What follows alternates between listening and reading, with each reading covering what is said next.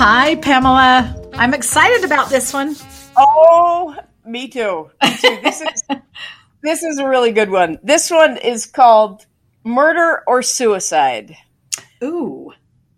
And the reason I call it that is I'm not sure which it is. Okay. But it is a fascinating case.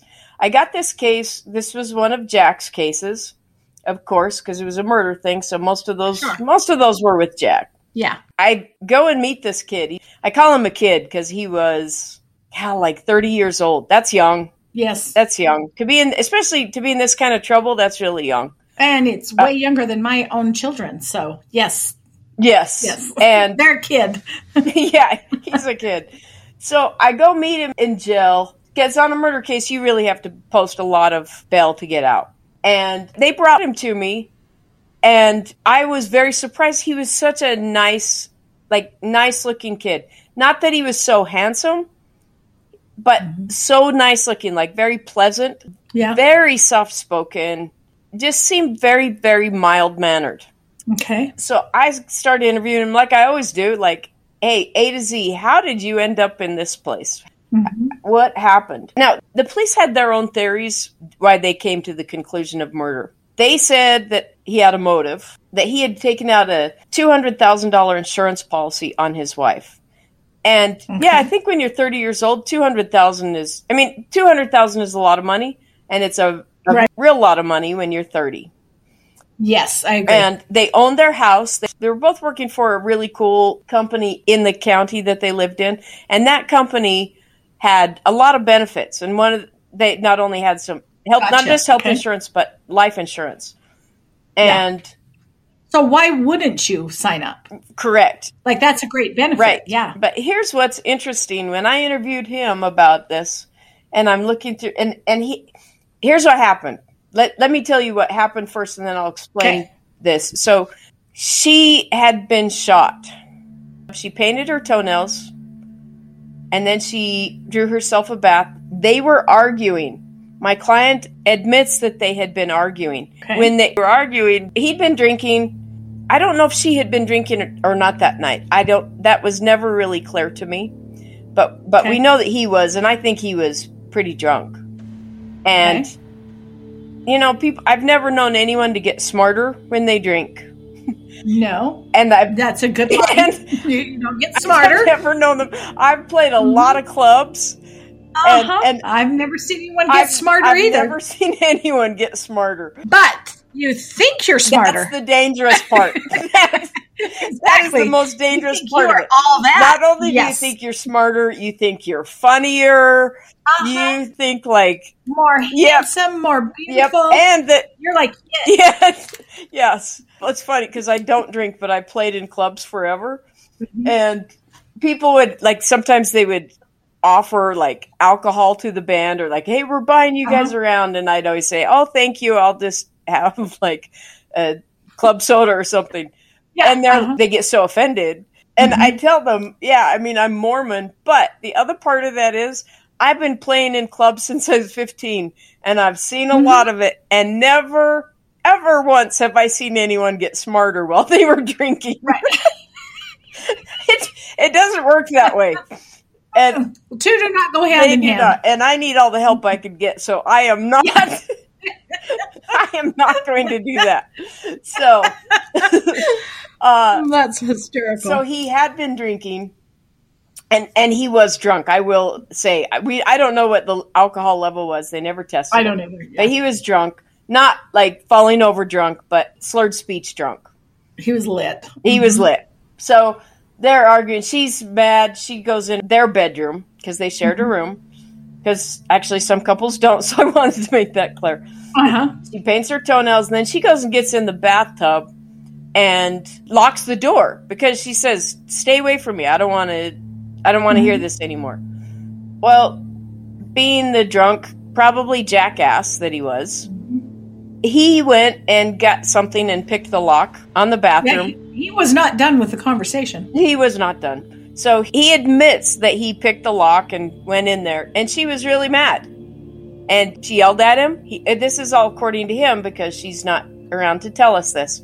But she yells at him and says, like, what are you doing in here? I wanted to be alone. Get out. So he's mad. He's like, okay, fine. You don't want to talk to me anymore. I'm leaving. So he leaves, and he goes down in the kitchen, and he's like, fine, I'll just make something to eat then. And that's always good, too. Yeah, to become a chef when you're done. That's the next stop. Yeah. Yeah.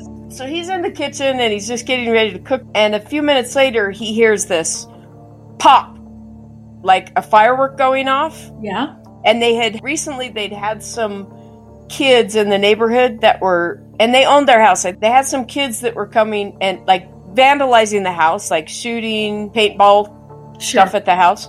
So his first thought was that it? Yeah. Was that one of those? And he turns around and looks, like as he turns around, her body just collapses to the ground. Okay, now wait a minute. She was in the tub and he had gone into the kitchen. Is this a Rambler style, like everything's on one floor, or was she coming downstairs, or how did he turn around and all of a sudden she was there? Where did there are stairs. Okay. And the kitchen was down the stairs, but the stairs were just up from the kitchen is where... And the bedroom was upstairs. The bedroom and the bathroom were upstairs. So she's come down the stairs and then he hears... Nope, she's still upstairs. Okay. And it's not terribly long, like only a few minutes, maybe 15 minutes after he had been in there. I don't know that we really have a good gauge of that because, as we said, he's drunk. Right. And when you're drunk, you lose all kinds of cognitive ability. And so his time gauge is probably off a bit. Okay. But it was more than just a minute. Okay. So when he left the bathroom, he goes downstairs, he starts cooking, he hears a pop, and he turns around. But you can see, like that, at the top of the stairs. Oh, gotcha. It's a small house. Okay. It is a small house. Okay. It's actually pretty small. Okay. And he sees that she is, like, on the ground, dropped to the ground. Okay. He runs to her, and there is blood everywhere. Oh, I bet. And he's freaking out. He calls 911. The 911 call, he is frantic, like someone shot my wife, because now he can see that there is blood coming from her head. Okay. He sees that's where the blood is coming from. The gun actually, when the gun was found, because you'd think, oh, well, if she just shot herself, it's got to drop the gun would be right there. The gun was actually 8 feet away. We're not sure why. Okay. If he had kicked it when he went up there, like not knowing it, we don't know. Okay. And he can't remember. He can't remember. He's just frantic seeing that she's on the ground and there's blood around her. Sure. And so he calls 911. He's freaking out. I need an ambulance. I think that maybe there was a drive-by shooting. Like, he really is thinking maybe a shot came in from outside, came through the wall, the window, something. And EMTs arrive within minutes. They try to revive her. They take her out. And he has blood all over his hands. Sure. And he's so freaked out, and they escort him to the hospital as a courtesy. Well, number one, remember he's drunk. Right. I'm sure they recognize that he was drunk. Yes. And two, they just would give as a courtesy when someone is that upset that they would drive them. As they're driving him, he's crying and he's saying, like, I can't believe this. She would never commit suicide. There must have been a bullet come from outside. I can't believe she would ever kill herself. Right. She wouldn't do that. I know. And he keeps repeating that. And he's like, drive faster. Because the ambulance, of course, is already gone ahead. Mm-hmm. And he's yelling at the detectives, like, drive faster. Like, if you don't drive faster, I'm going to kill you. Like, he started threatening the cops. Like, you better have saved her life or I'm coming after you guys. Oh, gotcha. And I actually have a recording of that. And I want to play that. So this is the threat in the police car. Okay. Everyone in your life's gonna die if she dies. What he says is, like, if she dies, I'm coming after you guys. Mm-hmm. You drive any faster? You got to drive faster. So they thought that was really odd. But the town, this was in Utah County, which is south of Salt Lake City. Mm-hmm. Salt Lake doesn't have a ton of murders, and Utah County has fewer than that. Right. So part of it, I wonder, like, is this just small town cops? But I don't know. Right. I don't know. It certainly was an odd response of him to make. So he's at the hospital. They can't save her. Okay. They try, And then they come and tell him, like, we're really sorry. We couldn't save her. She's gone. So then they take Conrad. His name is Conrad. So they take Conrad to the police station to question him. He still has blood all over both hands. I mean, it's clear up to his elbows. Sure. It's a lot of blood. I mean, it's in the summertime, so he has a short sleeve shirt on, so it's like on his skin. Now, you need to know, both Conrad and Heidi, his wife, both of them were gun enthusiasts. Yes. Strong both, Second Amendment. Okay. Yes. Mm-hmm. And they both would go shoot guns. They owned guns. They had guns in the house. This was no surprise at all that there was a gun in the house. When he gets to the police station, they start questioning him. When they said, hey, you got to wash your hands. Go wash up. And he says to them, please swab my hands for gun residue. Swab my hands. He asks them 3 times. Swab my hands. Swab my hands. One detective orders him to go wash his hands. And he said, no, like, swab my hands first. Yeah, why wouldn't they? Again, I wonder if it's small town stuff. And they just weren't thinking correctly. So I don't think that just washing your hands would wash all that residue off. That's pretty hefty stuff. But either way, why didn't they just swab it while he's right there? And he kept asking. And he's requesting it. Please do this. Please do this. Yes, please do this. I want you to know I didn't do this to my wife. Please do this. So he washes his hands on their orders. Because when you're in custody for questioning, it's not like you get to just choose like what you're doing. Sure. Yeah. Like you're not in charge. You are not in charge in that city. So when he washed his hands first before the gun residue test, I am totally going to blame them for that. Yes. That's on them. Shame on you. Yes. So they swab his hands and they swab his wife's hands at the hospital also. Now, I'll talk about that stuff later, but they do a swab. And when they interview him, I have a clip of that. Let me see if Wait a minute. Did you say they did not swab his hands or they did? They did. Okay. Did after he washed his hands. Okay. So here is another clip. But I did not hurt my wife. And I know that bottom of my heart, I did not hurt my wife. Okay. Bottom of my heart, I did not kill my wife? Yeah, I did not kill my wife. So, and he was absolutely adamant, emphatically denying that he did that and that he was innocent. And so after his interview, and they interview him for a few hours, and then they release him. He's released for like 10 months. And you're kidding. No, because the medical examiner, when the medical examiner goes through it, he sees where her wound is. It's on her right side. She was right-handed. The gun was found 6 feet to 8 feet from where her body fell. Typically on a suicide, it falls right below you, but like, again, we don't know. Right. What happened if he ran over it. I mean, we just don't know. So because of that, when the medical examiner did the autopsy and he was determining what it was, his conclusion was the cause of death could not... I mean, the cause of death was the gunshot, of course. Sure. But the gunshot wound. But the cause, meaning whether self-inflicted or murder, he said it could not be determined. Oh, interesting. For 10 months... And the medical examiners carry a lot of weight. We learned that a while back when we were talking about Pedro's case. That's a lot of weight they can push around. And their opinion is very big. So for 10 months, it wasn't really going anywhere. The lead detective on the case was bound and determined that this guy did it. Something didn't feel right. I think he did it. I'm going to continue pursuing this. So he took it to the DA's office because that's how criminal cases work. The police do their work, then they take it. They do what we call screening it. For the DA's office, they present all their evidence to the DA. It's actually a screening team, and they'll have different kinds of teams. They'll have a sex assault team. They'll have a murder team, child abuse. Sure. And so the detectives, they'll bring their case to them, and this whole team will listen to the evidence they have, and then they will determine whether there's enough evidence that if they take this to trial, they could get a guilty verdict or not. Okay. So when the detective screened this case at the DA's office, the DA that was assigned to the case said he believed the detective. I agree. We can do this. Mm-hmm. We can win this case. I think it's murder, and we can get it done. So let's charge him. And they filed a murder charge.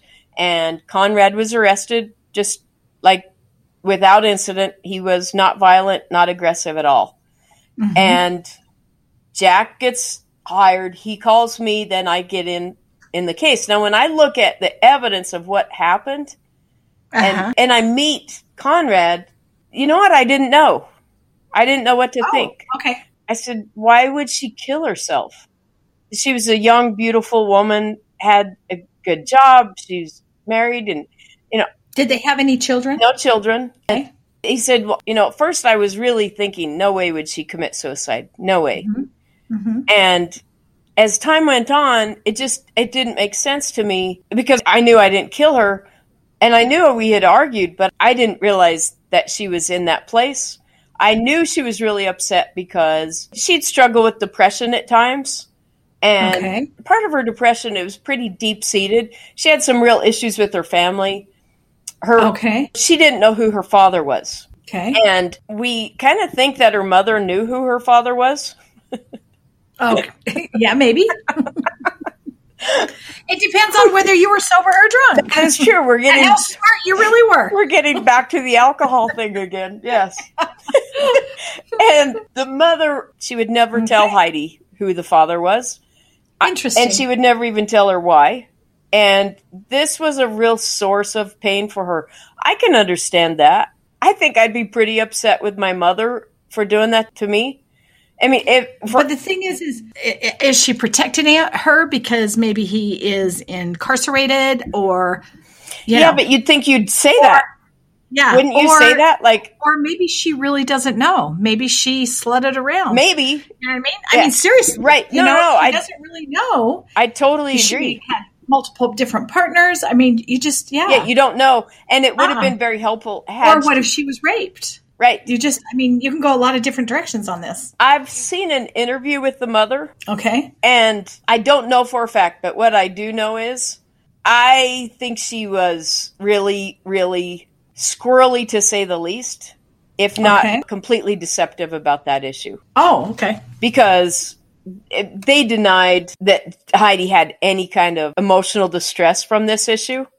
Like issues with it or stress? Yeah, they're like, no, she has no problem at all. She was such a happy kid.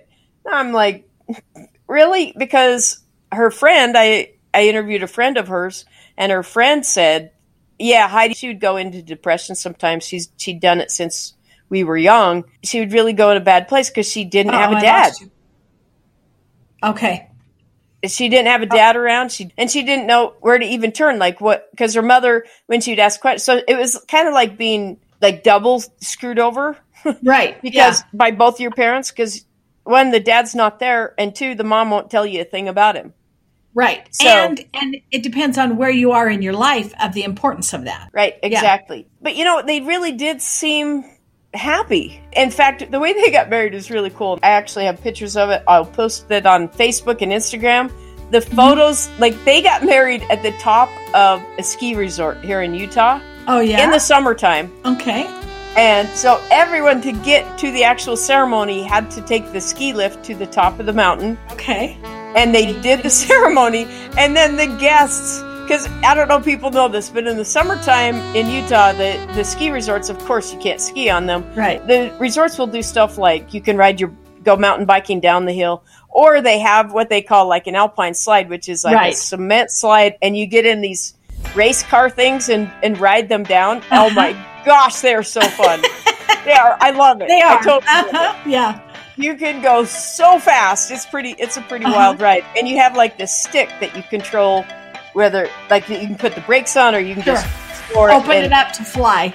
Yeah. And when my family, when we would go, we would have contests to see sure you did. Who could do it without ever pulling the brakes. Just like, or they could ride the ski. They could ride the ski lift down. Right, but those are wusses. Yeah. They do that. But so the wedding party, actually, a lot of people in their wedding party literally took that slide down. Fun. But the bride and groom did not, I'm sure, because the dress would be dangerous. to get flip you out over. Exactly. Do not be in a body cast on your honeymoon. Yes. So, that's not the best way to start. They took the lift back down. And I've got pictures, and it's really cool to see all of that. But it's always stunning to me that I know life has ups and downs, and we can go from really high to feeling so low. Sure. Whether it was suicide or murder, it's just sad to see how happy they were and how excited they were to have life together. And then how did they get to this place? Yes. It went so sideways. Yes. So the DA and the detective decide, we know this is murder and we're going to pursue it. So they prepared a 96-page PowerPoint presentation to give to the medical examiner. And they took photos of the house. They took all the evidence that they had. And initially, their evidence was, like I mentioned, the insurance policy that he had taken out from work through her. Well, did he have one on himself? If something happened to him, she would end up with? That's a great question. So when I interviewed him, I asked him, same question. Did you have insurance on you? Did you have it on her? And he said, actually, I declined the insurance. They offered it to us through work, but it was going to cost us a little bit. It was not very much, but it was a little bit. So he declined it. He said we were young and healthy, and I just thought, I don't think we need this, and it's just an expense we can't afford. So he declined the insurance. Because it was offered to them, the police assumed that he had taken it. But they were wrong. Okay. And I actually followed up, and he told me about the gun residue test. He said, hey, they swiped my hand. Okay. He said I had to beg them to do it. I really had to coax and plead, but they did. They finally did the swab of my hand for gun residue, and I haven't seen the test. And I said, yeah, of course they have it. Let me get it. So I leave that interview with Conrad, and I'd been there a few times, and during that process, I got to know him better, and he was very, very consistent, always easygoing, mild-mannered, like, okay, well, they can't possibly believe that I would kill my wife. I loved her with all my heart. And I said, well, what is your relationship like with her mother and stuff? And he said, it was okay. It wasn't great with her mom and her sister, but mostly that was because she didn't have a great relationship with her mom and her sister. Oh, okay. And that made sense to me. Yeah, especially because she doesn't know where she's come from. She doesn't know her dad. Her mom's blowing her off. It might cause some friction. And that, who knows, just on a normal day-to-day. Okay. Yeah. So he said, I wasn't terribly close to them. And then this happened, and they blamed me.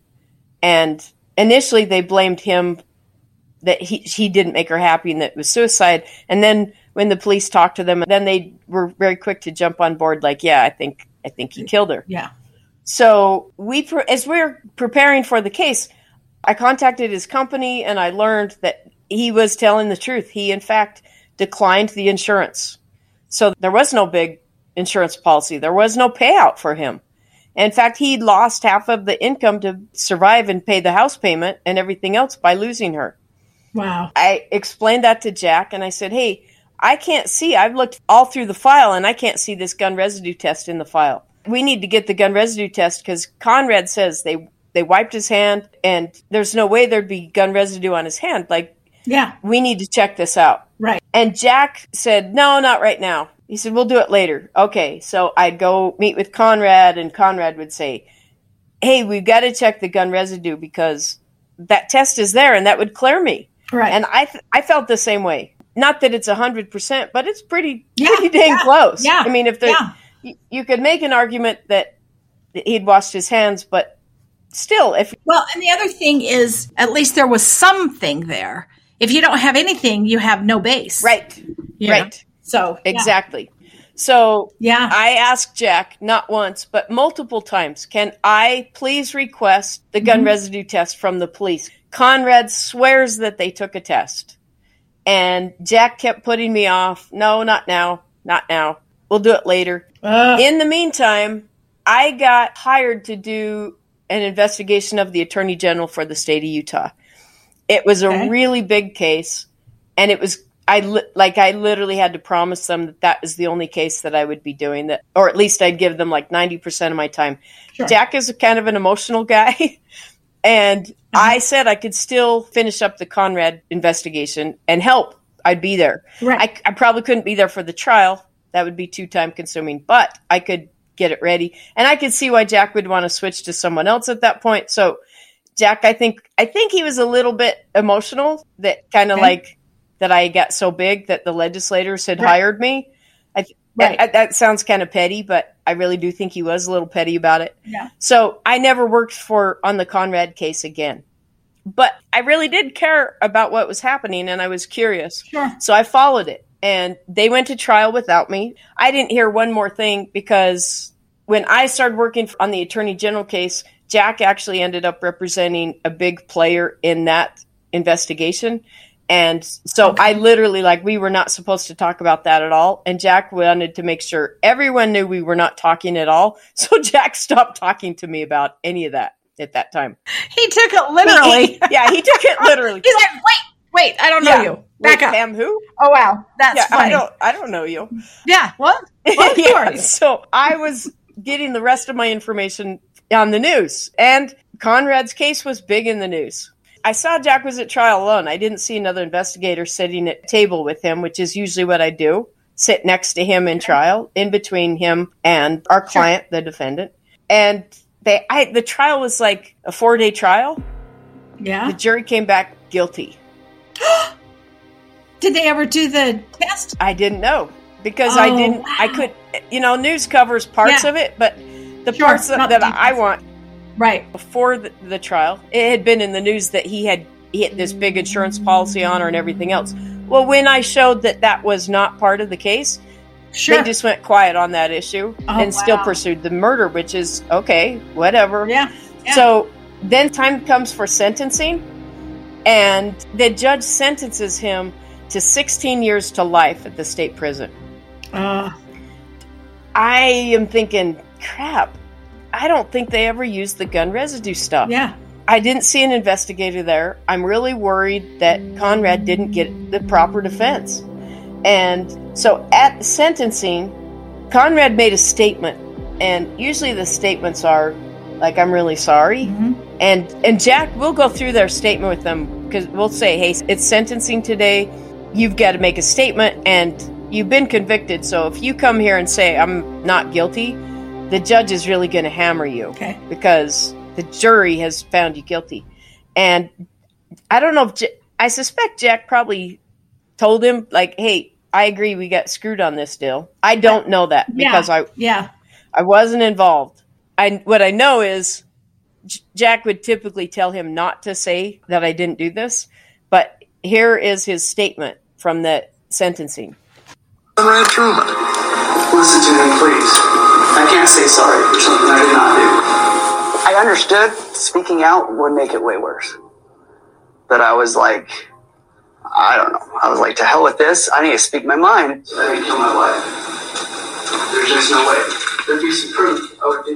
I really did. And I didn't. That's why there's no proof. This is just a big injustice. Wow. Yeah. So the fact that he even said that makes me think that Jack felt the same, that they had gotten it wrong. Mm-hmm.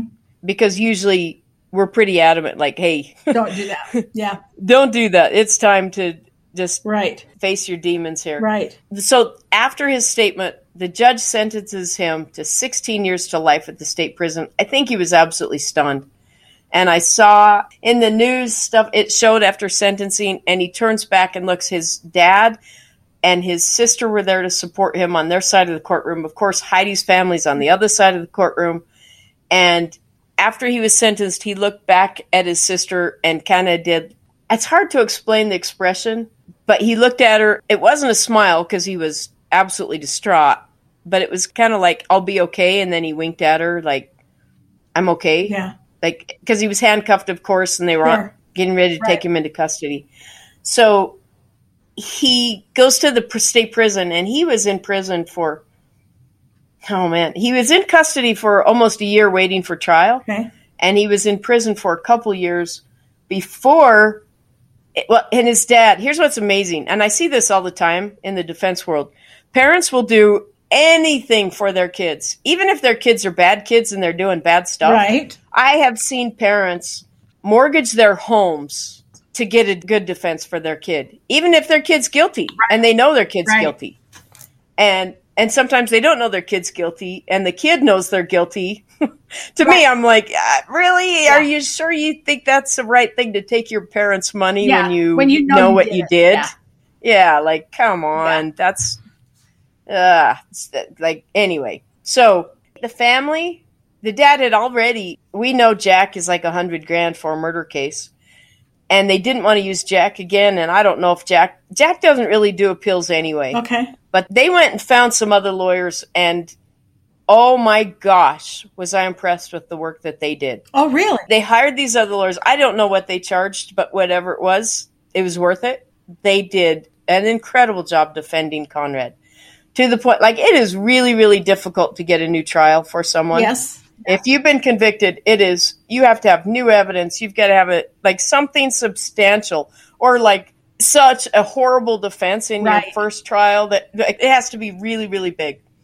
And in this case, the two lawyers that they hired, they said, okay, we'll look at it.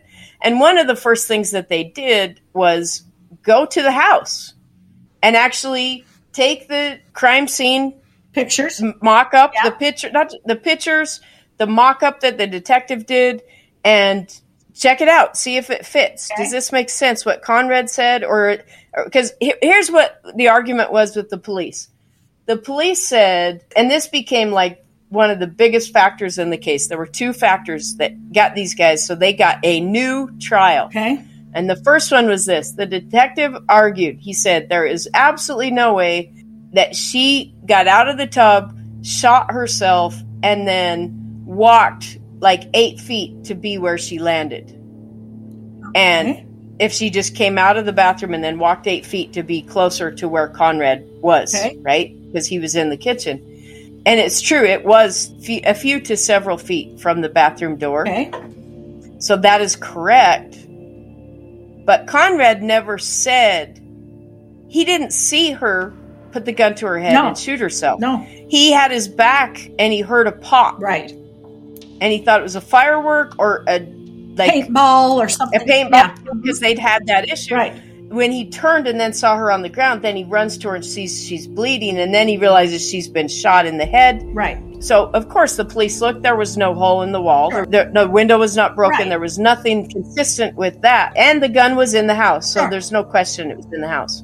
So, the first thing that struck these new defense lawyers was that, and it was a man and a woman team, and their names were Mark and Annie. Man, they did a great job. Their first thought when they got in the house was, wow, this house is really small. Okay. And so as they're reading, because the detectives will make like a mock-up, almost like a architect. Or like a little diorama that you would make at school, kind of a thing. Exactly. Okay. And so as the detective did that, they started looking at, like, wow, the detective said, like, from the bathroom to the top of the stairs, it's 13.9 feet. And there's no way that she could have walked 13 feet after she'd shot herself. Okay. Well, they literally got measuring tape and started measuring all these things themselves. Yeah. And here's what happened. The detective made a mistake. Oh, no. It was 139 inches from the bathroom door to where she fell. And somehow when they transposed it from his notes to the actual diagram that they made, instead of 139 inches, they turned that into 13.9 feet. Oh, gotcha. And in other places where instead of it being, there was another measurement like from the bedroom door to the bathroom door, 33 inches, that got transposed into 3.3 feet. Gotcha. So the measurements were completely off. Not just a little bit, like huge. How important is that decimal point? Yeah. Yes. Yeah, for you math teachers out there. Yes. Math can be makes important. a difference in your bank account, and it makes a hell of a difference in a murder trial. Exactly. So know where to put that decimal point. Yes. Yeah. So here's your PI tip of the day is know your math. Know your decimal points. Exactly. Oh my gosh. When they said that the math would be important later in life, it really does get important sometimes. Bank account and a murder. Yes. Oh, that's awesome. So pay attention in math class, kiddos. Exactly. Yes. So that was one of their big concerns. The other concern was this. the police, when they did the gun residue test, Yeah. the GSR, they call it. Remember, I harped and harped about that Right. to Jack, and he kept putting me off. Well, the new attorneys, Mark and Annie, what they learned about that test was, it's true. Conrad was telling the truth. They had swiped his hand, and they had actually done a GSR swipe on Heidi's hand. Okay. And here's what they learned. There was no gun residue on Conrad's hand. Okay. And in Heidi's right hand, there was gun residue. Oh, there was? There was. How did the detective miss that? What? You ask a lot of questions. You're kind of annoying. Shelley, you're always like, what? How can you miss gun residue on the You know what? murder victim? I probably need to get a co-host that's not as smart as you. Because you always figure out my big ta-da before I get to the ta-da. So here's my big ta-da moment. Yeah. As if it has the same impact as it would have. The police never sent the tests to the lab. Oh, so then the detectives wouldn't, of course, they would never have seen it because it hadn't been tested. Well, they had the But test. shame on you. They had the test, but they didn't run the test through. They never processed That's what I it. mean. Yes, shame on them. But then shame on you for not following your own lead. Exactly. And your own process. And this is what I'm telling you. I see this happen a lot with detectives. They decide a theory. They decide, oh, this is what it is. And it is so hard to get them to look at anything else. Right. So they decided they had him. And literally, think about it. They went to a murder trial and got a conviction without even having the test. Because his attorney hadn't demanded it. And I was apparently just incredibly annoying, which I probably was. I will concede, I probably was. Well, you were asking for things like whatever. Yeah. Like, let me have your process. Yeah. You guys. What the hell, little blonde girl? Yeah. Miss annoying me. So, with those two things, Mark and Annie took those two facts to the medical examiner and said, we want you to look at this. And they showed him, hey, the space is not right. I missed a very important fact. Remember, the medical examiner initially had determined, we knew that it was a gunshot wound that had killed her and to her head. He couldn't determine whether it was suicide or murder, and so he just left it. It could not be determined. Right. Remember, the detective and the prosecutor, the DA, took that they took it all to the medical examiner and showed him the 96-page point presentation. Right. And after they were done with him, he changed the cause of death to murder. So now Mark and Annie get involved. And they took they go back to the same guy, and they just took the two things. The measurements were wrong and the gun residue. And the medical examiner didn't just take their word for it. I was very impressed with this. He actually went to the house himself. Good. And did his own measurements. And he concluded that it is possible for Heidi to have shot herself and fallen where she fell.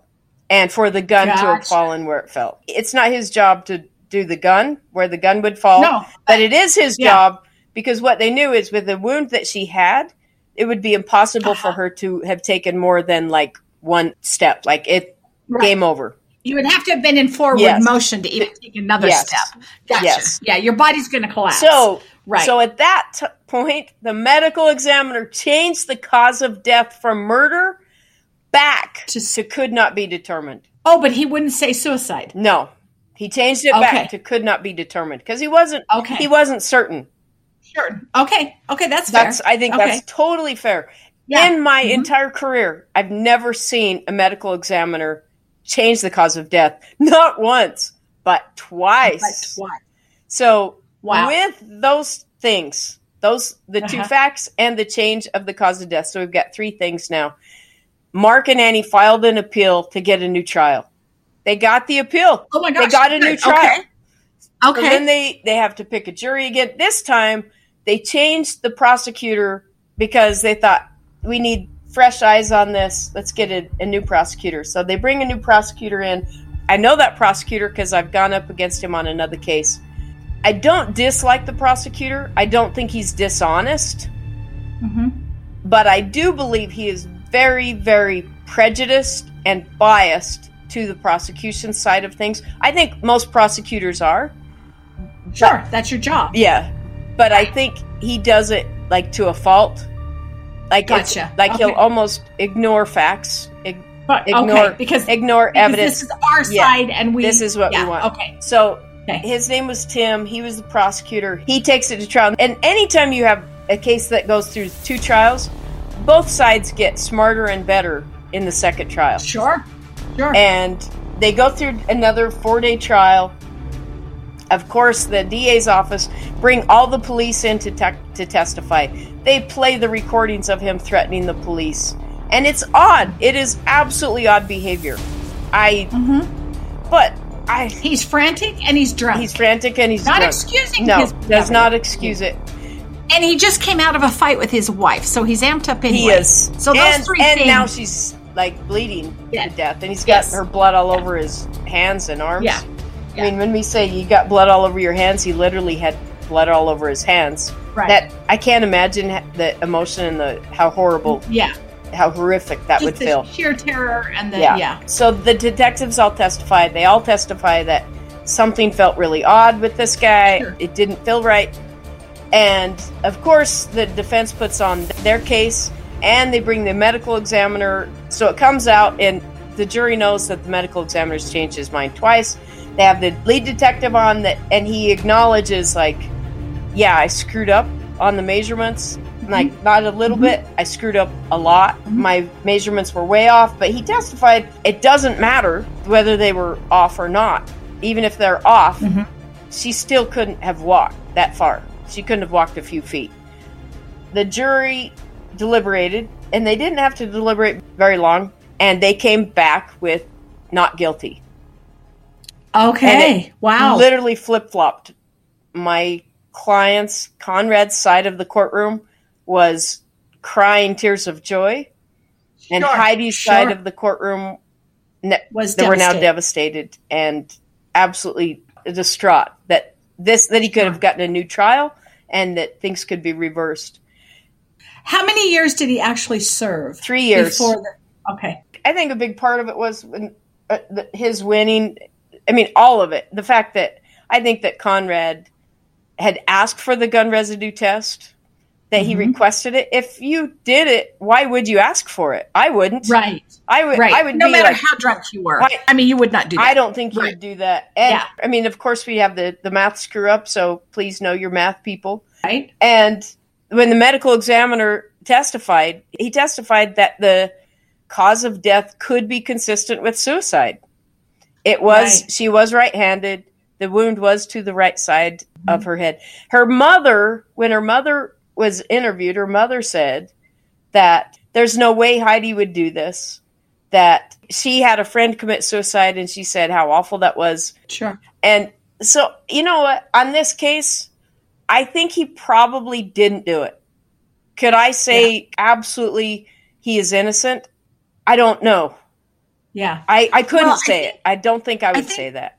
I think there are two things, though. If he didn't have gun residue on his hands, and I honestly don't know. I come from a family that are strong Second Amendment, but I don't know how long gun residue lasts on your hands. I don't know if you can wash it off and then, 5 minutes later still have it on. I don't know that.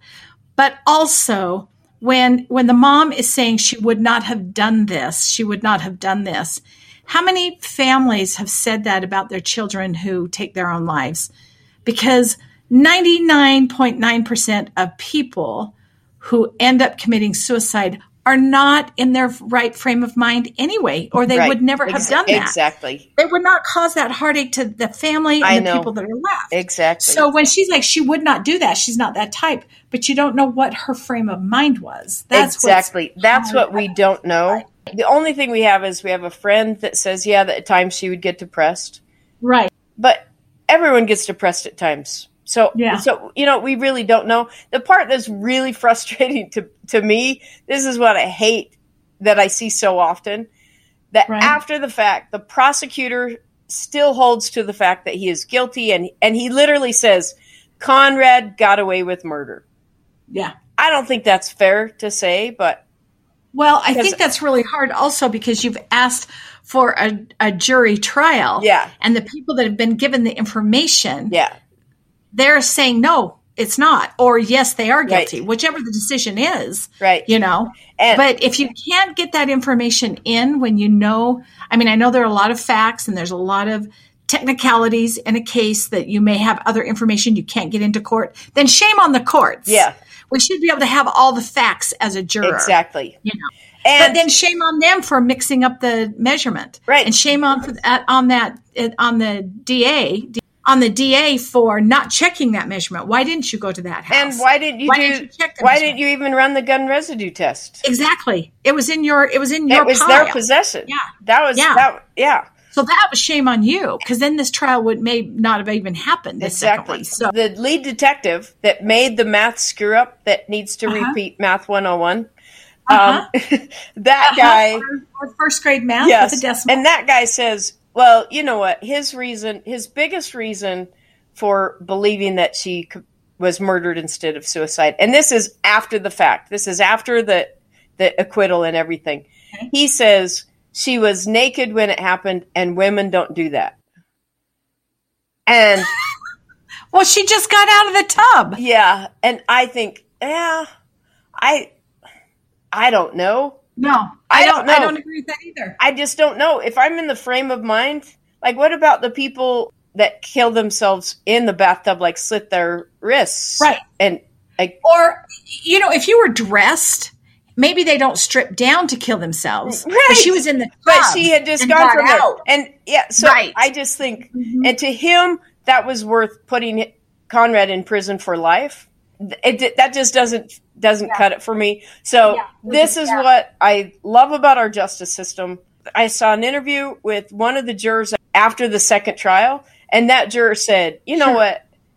We thought he probably did it, that we couldn't believe it beyond a reasonable doubt. Right. And that's what I love about our system. Our system, it's got problems, but it's the best system in the world. And if we're going to err on one side, we really should be erring on the side of caution, because we're talking about taking someone's liberty away.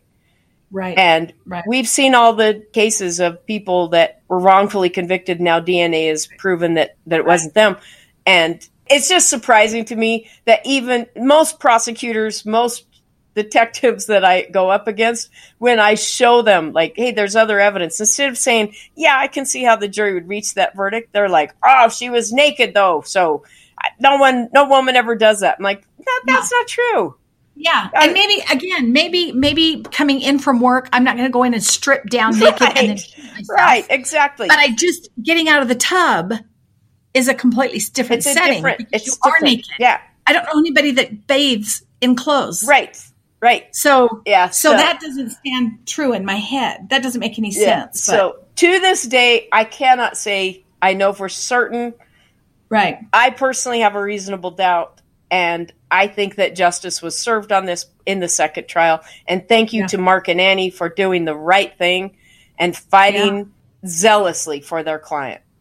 And going back and reviewing the stuff that you have. Yeah. I mean, that's what it's like, putting a puzzle together. Yeah. And look at what they found that hadn't been followed up correctly, you know? Yeah. And, you know, I got thinking about, I mean, I tease about the decimal point, but 139 inches, you know, we remember that we also put just the little dashes like a quotation. Right. If he would have written inches or, you know, put it into feet and inches, maybe that's something that from now on he does. That's a moment of that will never happen to me again. I will write out the feet and the inches, or write out inches. Yes. You know, we all learned from that, but yes, exactly. I thought this case is fascinating, and I'm so happy that he got out. I actually looked him up. I did a background, tracked him down, and invited him to participate with us, but he never got back to me. So I think he doesn't. And I don't blame him. This is like, move on with your life. Exactly. Either way, when he was in prison or out, he still lost his wife. Yep. His life will never be the same. Yep. You know, and neither will hers. Right. I mean, it's a tragedy all the way around. Exactly. So thank you for listening to Pamela Private Eye.